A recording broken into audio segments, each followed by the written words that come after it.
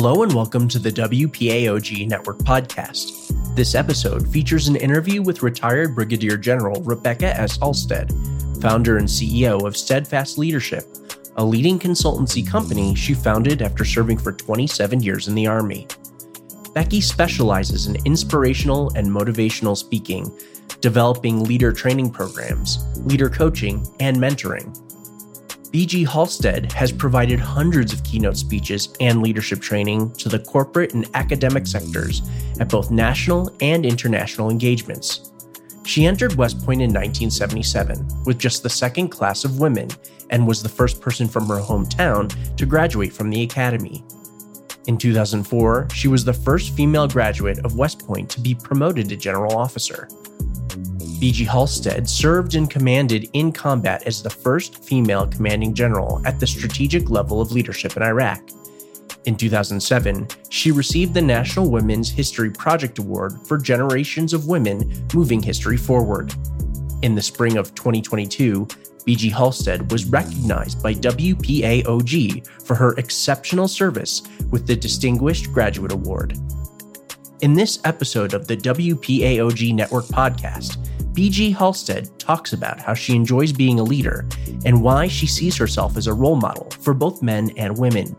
She explains how her time at West Point and in the military provided her with the many important skills and experiences that are transferable to the work she does today, advising businesses on how to be better. BG Halstead also gives insight on some of her proudest moments in the military and why it is important to be an honest, open, and direct mentor to help others succeed in the military and life thereafter. Now, please enjoy this interview between retired Brigadier General Rebecca S. Halstead and your host, Ian Faison. Welcome to the West Point AOG Podcast Network. I'm your host, Ian Faison. Today, we're joined by Rebecca Halstead, class of 1981. Becky, how are you? I'm great. How are you today? I'm doing great. Excited to have you in the show. Today, we're going to chat about West Point, obviously. We're going to talk about your military service, your post-military career, what you've been doing, Steadfast Leadership. You wrote a book and everything in between. So starting off, tell us about your current company and what you're doing. So after, serving in the military for 27 years, the highlight of being in the military was leading. And so when I retired, thought, well, too young to stop working. What do I want to do? And I thought, what did I love doing most in the military? And that was leading teams. So I decided that's what I wanted to do, is continue in the leader development arena. And so I started speaking on leadership in the corporate sector. And it's kind of just grown from there since 2010. It's been a lot of fun, a lot of companies, a lot of interface with the corporate sector at some really challenging times. Yeah, indeed. You got out right as I was graduating for West Point. I can tell you that the past, 10, 12, 13 years have been crazy in my life, but they've been crazy for the world. And obviously, the last two, especially challenging and especially difficult. So we'll get into a lot of those leadership lessons later on the show. I'm curious, going in the Wayback Machine, why the heck did you decide to go to a little school on the S-curve up in West Point? Actually, it was not my intention. I thought I would go off to college and be a physical education teacher and coach women's sports. That's what I was most excited about in high school. But in 1976, my mom read in the local newspaper about the fact that the president of the United States had said, no, we're going to let women attend military academies. So my mom was sitting on the couch reading me the newspaper article, and she says, this sounds just like you. And I kind of looked around the room and there was no other you in the room but me. My sisters weren't there. My brother wasn't there. And I'm like, what do you mean? So she read all about the academies to me. And she said, I think this sounds like you. I think you need to try. And so she was the one who encouraged me to look into the process. And so that's what I did. I never expected to get accepted into any of the academies. I did visit the Naval Academy. I visited the Coast Guard Academy. I had a friend that went to the Air Force Academy and the Merchant Marine Academy. I did not know anybody that had graduated from West Point, no military in my family. But when I went to West Point and visited, I was like, if I'm going to go to one of these academies, I want it to be West Point. I knew that from the beginning of the process. And so that's what I asked for. And in my senior year, I got accepted, which I will be very candid. That was a big surprise to me. I really never expected to get accepted ever. But when I did, I couldn't say no because so many kids want to go and are trying to go, and then they get told no. So I was like, no, I'm in. I'm going to go. I hear you. That's how my uncle would say all the time. You can always back out. He's like, give it a month, right. Give it 2 months. That's how they get you. What type of cadet were you at West Point? What type of experience did you have there? I struggled, certainly academically. No lie there. Matter of fact, I'm at West Point today, and I was at West Point last week, and I was talking to the cadets, shaking their hands, and I was talking specifically to the brigade staff, and several of them, have stars, top 5% on their collar. And I touched one of them and I said, my roommate was a star student, top 5%. It took me 20 years to get my star. So I definitely struggled academically. I was a huge athlete as a kid at home in my high school. But when you grow up from a town with no traffic lights, pretty much can be on any team you enter. There's not much selection there. So I actually thought I was an athlete till I went to West Point and found myself, instead of playing sports, being a manager on several teams. I wasn't even a really great athlete either. My mother always said I was kind of good at everything and not great at any one thing. And so I think that helped me get through West Point because I had enough grit to stay above the line, to pass the test. But it was much more difficult than I thought it was going to be, physically, emotionally, academically. But that's not a bad thing because being challenged is good for you. Were there any mentors that you had from your time, either in the academy or after getting out, that had a big impact on you? Well, I don't think I knew they were mentors at the time. I don't think I really understood mentorship when I was a cadet. But I will definitely tell you that the superintendent was General Goodpaster. And I just remember him being such a quiet professional. He talked to us like adults. He treated us like adults. And I could see that he had quite a burden of responsibility because he was asked to come back on active duty to be the superintendent and to be in charge of the integration of women into the academy. I think I realized more now than I did then in reality what a sacrifice that was, because I know a lot of retired 4-stars and I don't know that all of them would have said, sure, I'd be happy to come back on active duty for part of my pay and be a 3-star and take on this political hornet's nest. So he did it with such grace and we loved him. He was our superintendent all 4 years. I happened to have a dedicated room at West Point at the Thayer Hotel. And I told everybody, General Goodpaster is going to be one of the photos I put in that room because when I think about so early in my Army career, which of course I didn't know I was going to have a career, but when you look back, what a testimony of humble, authentic leadership. So yes, I know that had a big impact on me. That's really cool. I love that. I always felt the same way at West Point in very different circumstances, but I always felt the same way that being treated like adults, being talked to like adults, that those, whether professors or tactical officers or anyone, that the more that they treated you like a lieutenant, that the more prepared you'd be. And it's interesting that you call that out because I always felt the same way, that it's amazing what kind of responsibility that you have at the end of the journey, right? When you graduate, you're going to walk into all this responsibility. And I always thought it was so silly when people would be like, oh, it's just a cadet or it's just, whatever. I'm like, what are you talking about? In 3 weeks, you're not. And you got to grow up quick. And if you're not practicing being very responsible and being an adult, then you're definitely not going to act like one. True enough. And certainly there were many times throughout my 4 years as a cadet that I did not act like an adult. Okay. I was 18 to 22 and very much a kid, but I think the difference is we were allowed to do some of that, and of course, acting out at West Point is quite different than acting out at any other college, right? I mean, wow, maybe you went down to use telephone without permission. So our idea of being a bit rebellious at West Point is like nothing compared to a regular college. But we were also able to make mistakes, learn from the mistakes, but learn from the mistakes in terms of understanding what it means by not leading by example. And we're going to be expected to lead by example when we get out there to be a lieutenant. And I think some of that forgiveness, even though it might have come with punishment, hours on the area or whatever, that it showed us or demonstrated to us that our soldiers are going to make mistakes too. So don't throw the baby out with the bathwater. Figure out a way to develop them out of those bad behaviors and tap into their potential, but don't just throw them away because they make a mistake. So I think I was very fortunate by the leadership that I saw at West Point at a very young age. Did you walk hours?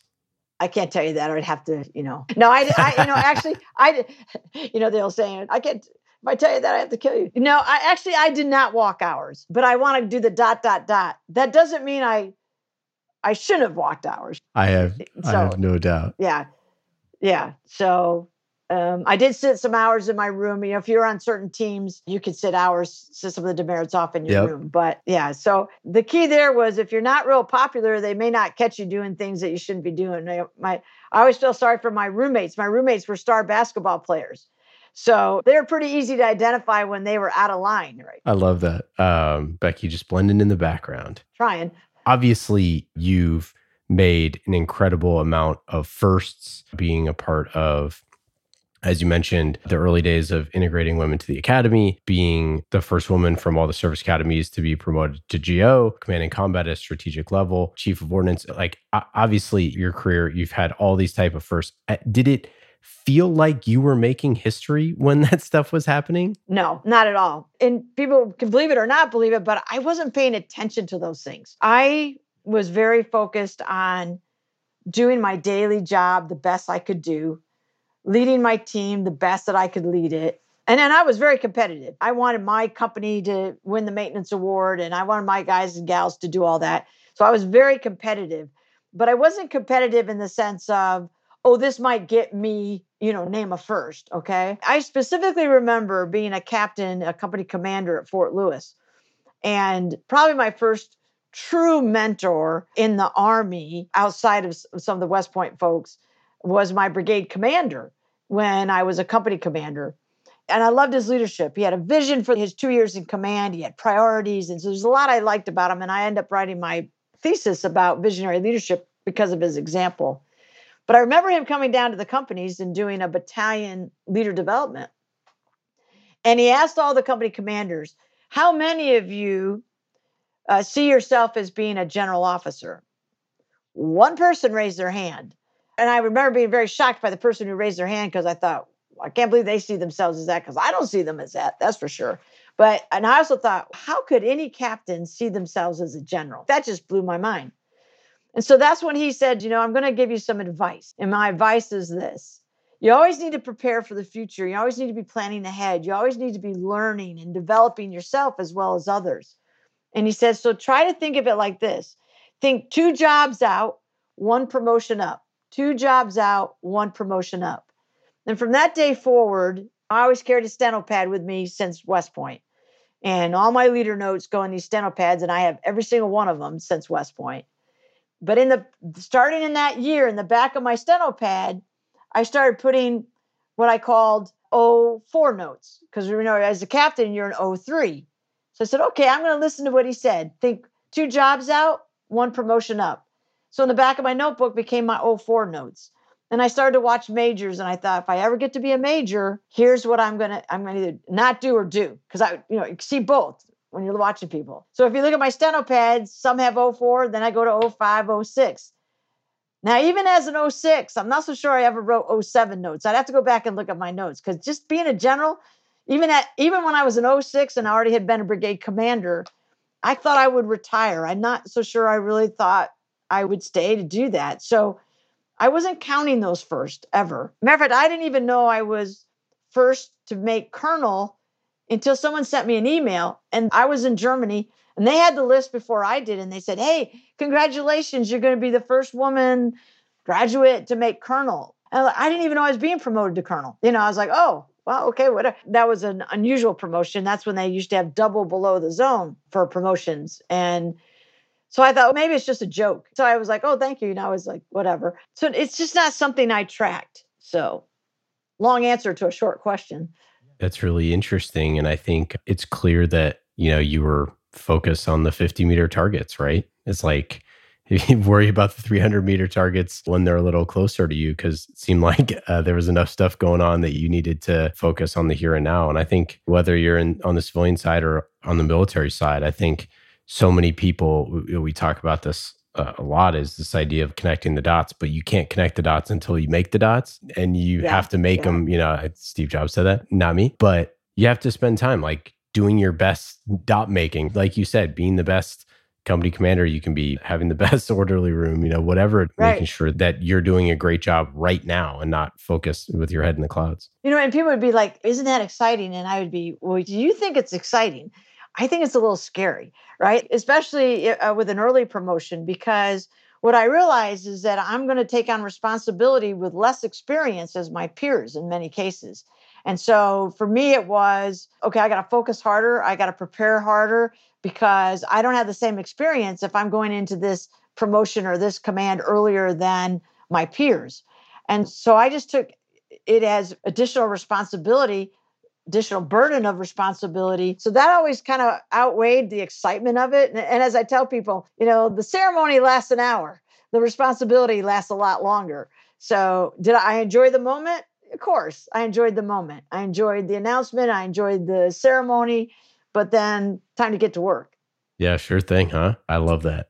Looking back on all this stuff now, do you feel like a trailblazer? Do you, as you've mentored other people, other women? I mean, is this something that looking back, that did you create a path that other people could follow, or did you kind of make your own path and then say, hey, there's tons of other paths here that people can kind of pursue? Well, first of all, I always consider myself a role model for men and women because I consider myself a role model as a leader.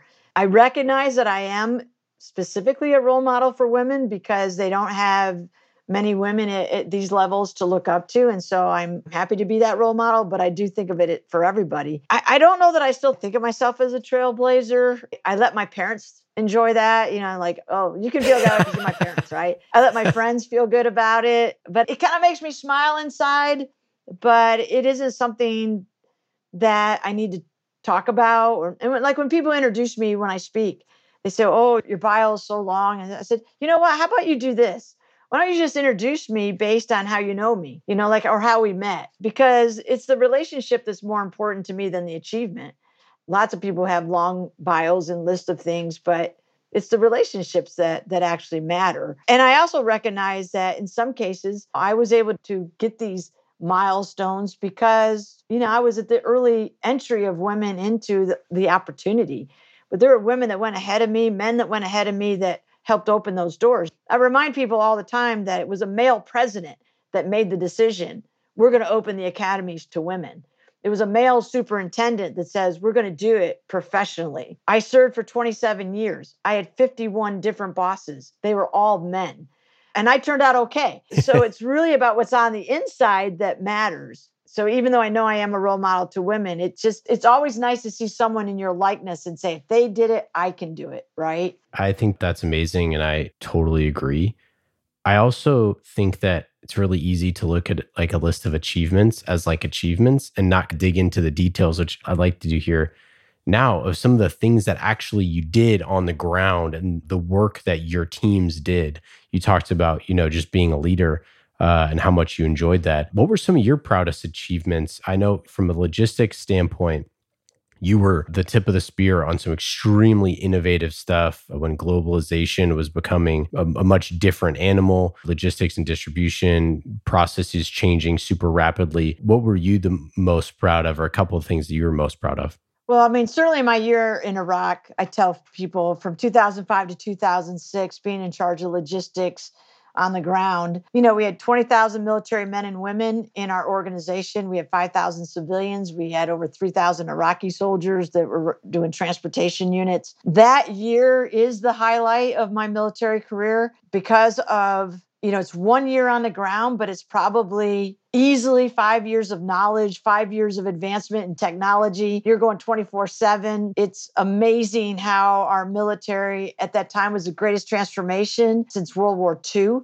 So to be leading that transformation effort in many ways, the way we were organized, the way we supported the fight, the way we tracked our supplies, asset visibility, the way we did our inventories. We went from just-in-time logistics to it's okay to have some inventory, but you're going to do it by class of supply based on the fight versus everything at a certain, 30 days of supply because we don't want waste and all that. So it was very exciting to be part of that. And it really does play into globalization. We were on a global team. We had a Polish military, we had Korean military, we had British military, we supported the Marines and the Army and the Air Force and Iraqi units. So I think it's just a wonderful case study on how you can very quickly put together a global team. I hadn't met any of my global peers, general officers, till I was on the ground. So how do you quickly develop a relationship and teamwork and understand how they need to be supported? Because every one of them needs to be supported differently. So that's all very transferable to what I do today when I'm talking to the bigger industries and say, wouldn't it be nice if all of our customers wanted it the same way? How much easier would it be to do your business? But they want it different ways, and they want it packaged differently. They want it under different timelines. But I can tell you that the military training that I had as a logistician, there's none better. When I mentioned my first mentor, right, when I was a young captain, if you had a 20-ton crane go down, and the cranes were older than I was, right? We had old equipment. And that crane go down, he'd want to know, what day did it go down? How long did it take you to order the part? How long is it going to take to get the part in? When the part is in, how long is it going to take to fix and get it back to who needs it? So details matter, and we paid a lot of attention to that. And although technology is great, if the technology is not giving you those details, then the human dimension needs to give you those details. Because I don't know about you, but if I take my car in to be serviced somewhere and they can't talk to me about the eaches, the parts, the labor, the money, then I don't have a lot of confidence in that company. So I love taking what I learned in the military, sharing that with the corporate world and saying, the better you are at that, the more productive you're going to be as a company. So my highlight was probably Iraq. Hardest year of my life, but most rewarding. To see innovative, courageous soldiers figure out how to make things happen when we had not trained on it yet. We had equipment. First time we ever saw it was in Iraq. That's when we were up armoring all the vehicles, right? So wearing equipment that we'd never worn before, but needed it to save lives. Things like 96% evacuation rate on the battlefield, medical evacuation. If we'd had those kind of rates in Vietnam, can you imagine the difference in the outcome? And you talk to any soldier that survived an IED or an RPG or whatever, if they survived it to be able to go back and hug their family again, they were way okay with an injury to do that versus to die on the battlefield because we wait them fast enough or treat them and triage them fast enough. People don't understand. We'll bring a C-17 in for one soldier to save that one soldier's life and get them back to Germany and back to the States. So that's also in its own way very rewarding because that's how you keep soldiers inspired and motivated to go out the gate and take on the enemy because they know how hard we're working as leaders in the military to make sure that they get to go home. Yeah, I deployed as a Brigade S1 in 2011 to Afghanistan. And I remember, I'll never forget it, when I was ripping with the old BS1.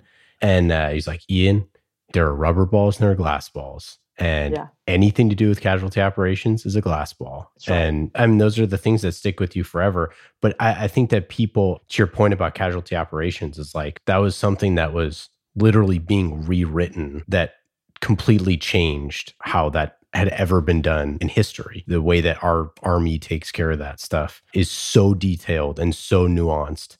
And having so many professionals from everyone from transportation and logistics and obviously all the medical piece to that, to dealing with all the different types of hospitals and Germany and all the personnel pieces with that. It's crazy stuff, like you said. And I can't even imagine back when 2005 to try to figure this out with a brand new war.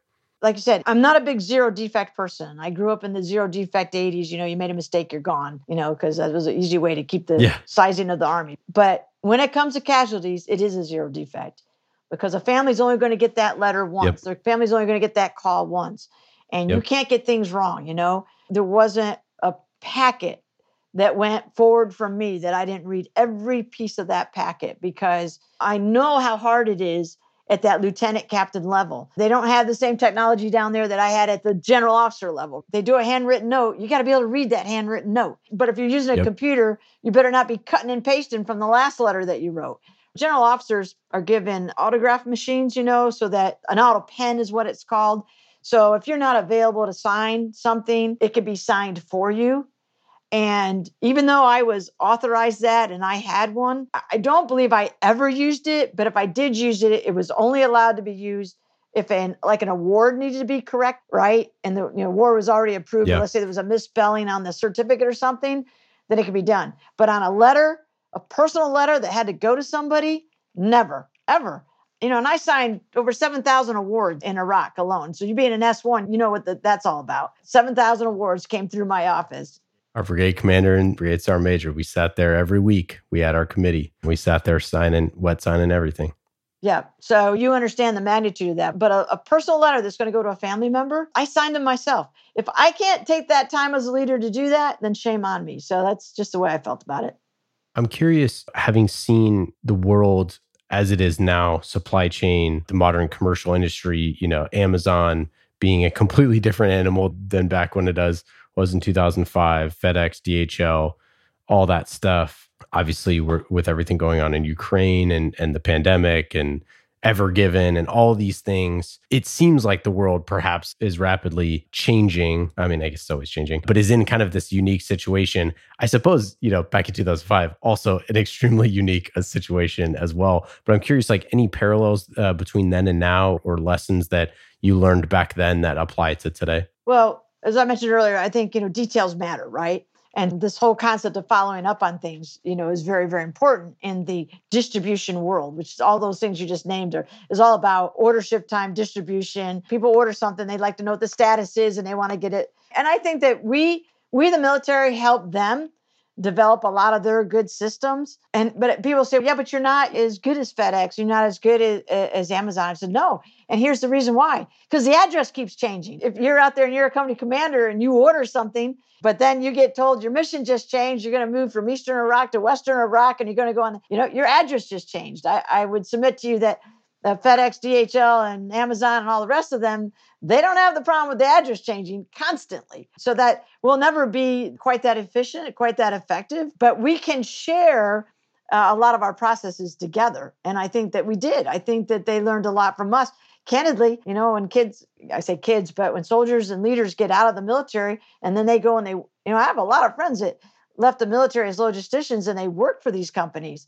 That's a good thing, right? Hire that veteran because they already have that up here. They already have the training and they can really help these companies do a better job at it. But I think the thing that's changed the most, Ian, is that the expectation of immediacy. If I order cat food or dog food online, I'm kind of expecting it in 72 hours. And when I don't get it, I'm like, what is going on? So we have created this mentality that everything is instant. And that's bad because the companies that can do it, great for them. But in the bigger strategic picture, when you look at supply chain and you think about all those ships out there with all those containers on it, they're all backed up. And what we just went through with that, it bothers me immensely to hear a fairly high leader in our government say, well, we're not too concerned about once it opens up, the ships will come in and the containers will go out. And they're not too concerned about the priority of that. And that really raised the hair on the back of my neck because, as you may remember, in Iraq, a lot of our supplies came through Turkey across the Habra Gate up in the north. And the way it was kind of first come, first serve. If you're the first truck at the border, you're the next one that goes across the border. And when they would close that border, you could get 200, 300, 400 trucks backed up. I've got aerial pictures of hundreds of trucks backed up at the border because the little dispute, we decided to close the border. And the problem with that is, as your supplies go down, the first 10 trucks might be, I don't know, you name a supply, not one I need. I need what's in truck 20 and 30 and 42. So it bothered me to hear that because if we ought to be prioritizing supplies when we have a catastrophe like that, where they're all backed up. And if a mill van comes off, And it's got, what are we in now, right now, with the baby formula, right? It shouldn't all go to one store in one state in the country. We ought to be able to, in this day and age, have asset visibility in our country to make sure that certain communities are not being left out, that you're not a second-class citizen or second-class business. Anyhow, I could go on about that, but I think we have a lot more work to do. Yeah, no kidding. How are you staying in the fight?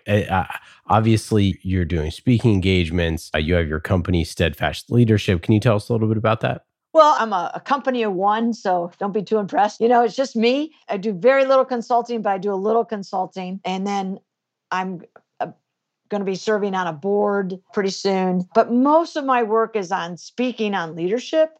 So I'm somewhat of a plug and play for leadership conferences. I do a lot of work with Thayer Leadership right there at West Point. They're just a wonderful premier leadership organization. They bring in clients into West Point.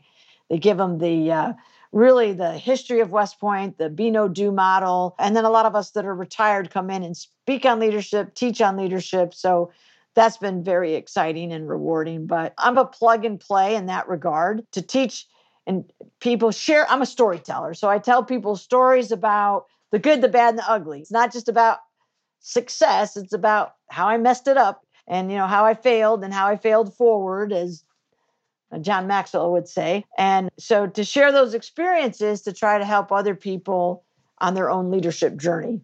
In what ways is West Point still a part of your life? How do you stay involved in the community? I'm sitting at West Point right now in a hotel room at the Thayer. So I come to West Point quite often with the Thayer leadership because we are right there at the gate. My personal staying in touch with West Point usually revolves around, I still know some of the folks on the faculty, cadets that I've maybe sponsored, or, because I try to do a little bit of volunteer work. Like quite often I'll go speak someplace. I say, I'm going to be there for a day and a half. So if you want me to go like speak at a high school or a college or something, maybe we could fit that in, just a way to give back.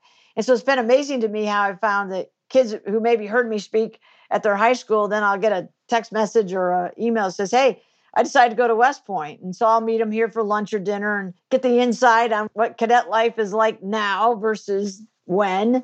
So that's kind of how I do it. I'm not, super involved with my own community where I live because I travel all the time. But a lot of parents reach out and say, would you talk to my child about West Point, what their options are, what's the difference between ROTC and West Point? So a lot of one-on-one with that sort of like coaching just to see what the child might want to do by giving them a little bit of my experience in that regard. I've had a chance to talk to the cadets a few times in different classes and all. And I talked to this one group. It was really funny because I mentioned to this group that I was 2.0 and go when I was a cadet, 2.0, barely passed, but graduated on time. And when it was all over, this kid comes up to me and he says, General Halstead, you have given me hope. And I said, well, that's good. That's what leaders do. Leaders create hope. And I said, how did I do that for you? He said, because you were 2.0 and go. And not only did you graduate, but you made general. And he says, I'm struggling academically, but you've given me hope. So I was like, hey, touchdown. That works. What's your secret then? Because clearly, if grades don't matter that much, you got to figure out a way to graduate. But after that, what was your secret to an illustrious career? I don't think anybody's ever asked that quite that way of me. The secret sauce is if you're a person who truly cares about other people and authentically, humbly care about other people, and you truly believe that, define your success by how you help other people be successful, then I think that's pretty huge. Because when I think back to the teams that I was on, people that worked for me or peers or even my bosses, most of the folks that worked for me would say I was one of the hardest bosses they ever worked for. I was very demanding, but I was never demeaning. And I think it's okay to be demanding. I tell them I never apologize for high standards.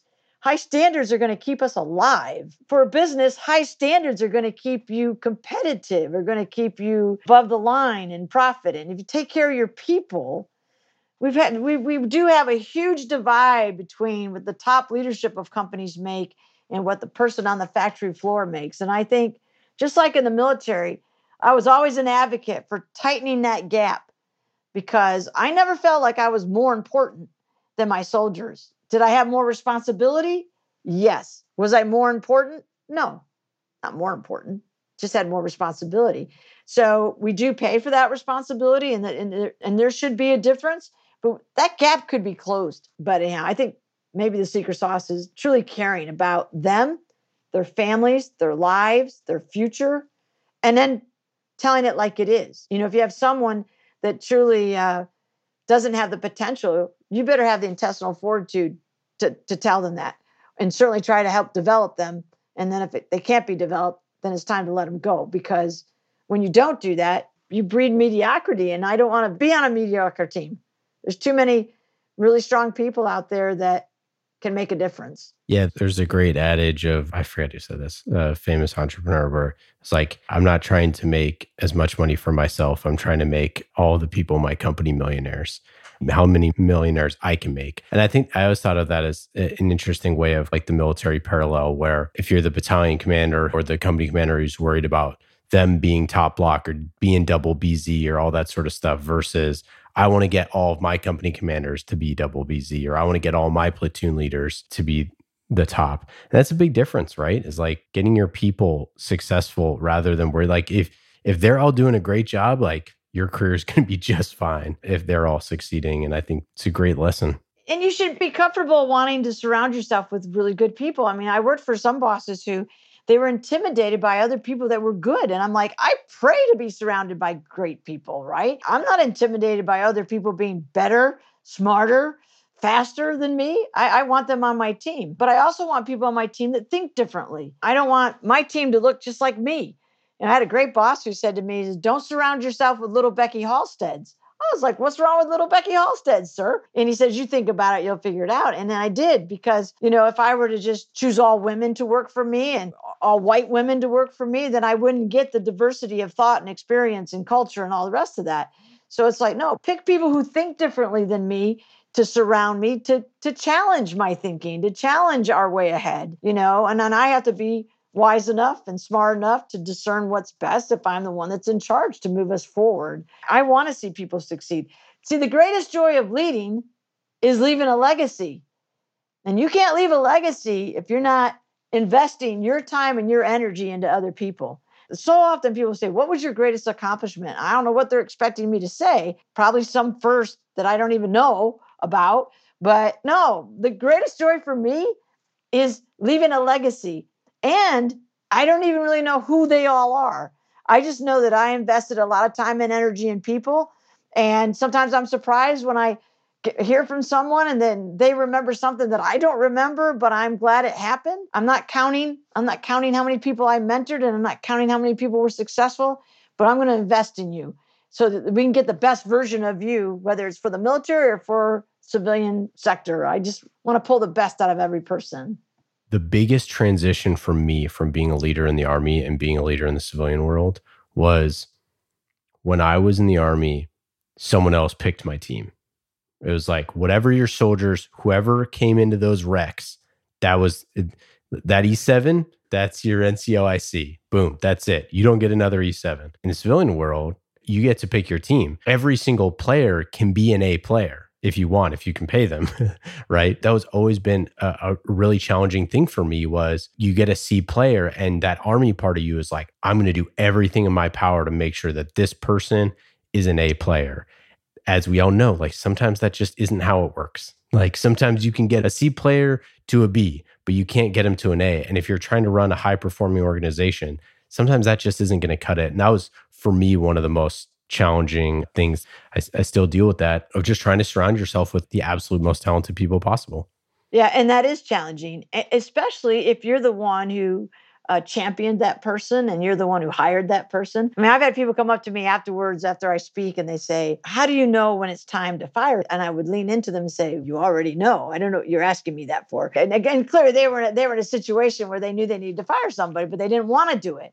And then I had another person come up to me once and said, I have a real dilemma because I championed Becky and I convinced the boss that Becky should be advanced and promoted. Now we've advanced and promoted Becky and she wasn't ready. What do I do? And I said, well, since you were part of the equation, I said I would at least go back and try to figure out, is there anything available to you to help speed Becky up, right? Like, is there some extra training? Is there some OJT? I mean, you got to make every effort you can because you set Becky up in this position. And then if it doesn't work, maybe you go to a lateral or something, but you have to take responsibility because you were out there championing it. And I said, and teach yourself a lesson in the future that just because you really like someone doesn't mean they're necessarily ready for that next job. And I talk a lot to people about, I think the Army gets this right. We look at performance and we look at potential. So often in the corporate world, what I see is they just look at performance and they tend not to look at potential. But if you ignore potential, there is a tendency to put people into higher positions of responsibility that they're not ready for. You're so right. It's funny. I always feel the opposite. I always feel like everyone I hire is on just potential. Yeah, I'm interested in what they've done and I'm interested in hearing how they did it. But I always like, that is this person could be like with this and build this skill set and whatever. And then, maybe I'm just an optimist. I don't know. We do have to consider that potential piece because it's John Maxwell has said, your success ended at midnight last night. I mean, so don't live on what you accomplished yesterday. And so I think that's a great mentality to have. And I share that with people because don't promote on that. Promote on what you think they're capable of doing.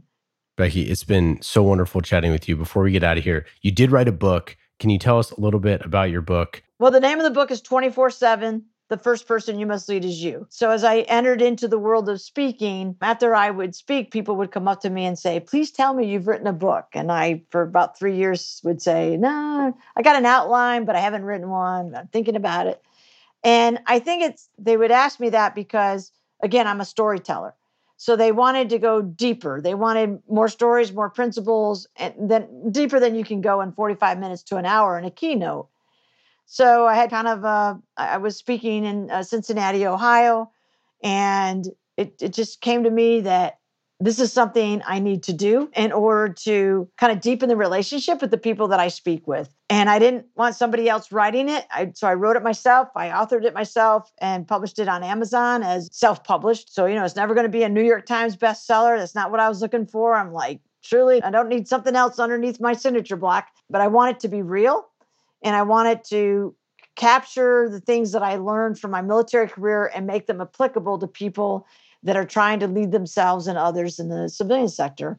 And the reason why I did the first person you must lead is you is because as West Point teaches us, the be, know, do model, we need to lead by example. And we cannot ask of others to do something we're not willing to do ourselves. And I think so many people think of themselves as not a leader because nobody works for them. And I'm like, every single person sitting in a seat in front of me is a leader because you have at least one person to lead, and that's yourself.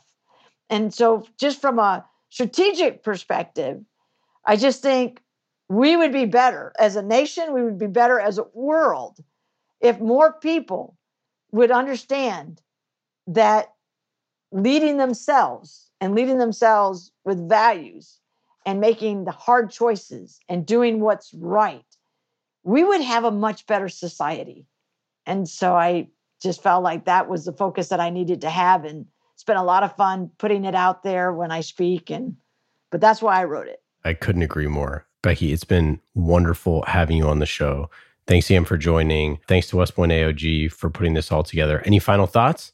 Well, I guess the final thought I would say is because the Association of Graduates is putting this on, is that West Point was the hardest 4 years of my life and most transformative years of my life. But I tell everybody, no regrets. I wouldn't want to do it twice, but I'm sure glad I did it once. And I would encourage other folks to do it as well if that's what they think they want to do, if they want to serve their nation, and through that, lead for their nation and be part of an amazing, amazing team. I'm very proud of what AOG does to help keep West Point as a very premier and elite school that kids will want to go there.